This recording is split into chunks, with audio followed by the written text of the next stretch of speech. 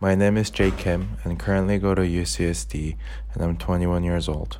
I left South Korea and attended a school in the United States when I was 14 years old at January.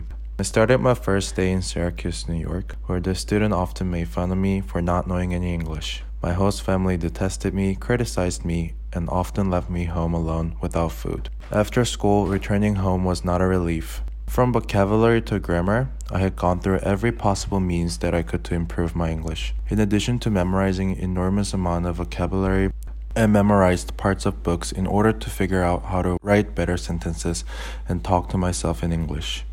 However, even that was not enough for me to understand classwork and homework.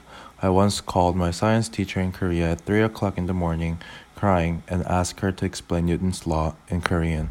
I watched American television shows without subtitles over and over. I turned my computer on and started to watch The Devil Wears Prada with my notebook in hand to take notes. I avidly wrote everything that I could hear and read in the book to ensure that I understood it. Tears welled up in my eyes. I asked myself, why am I even here? I remember when I finally understood how to use the phrase I have to express myself. I began to say everything starting with have to. From that point on, I felt satisfaction from acquiring new expression. At the same time, my grades started improving and I developed a sense of pride and confidence in myself. Although I thought I had lost my way during my first year as an international student, I was able to persevere and find my inner strength. It was difficult, but the first day in the United States was definitely a first step to the bigger world.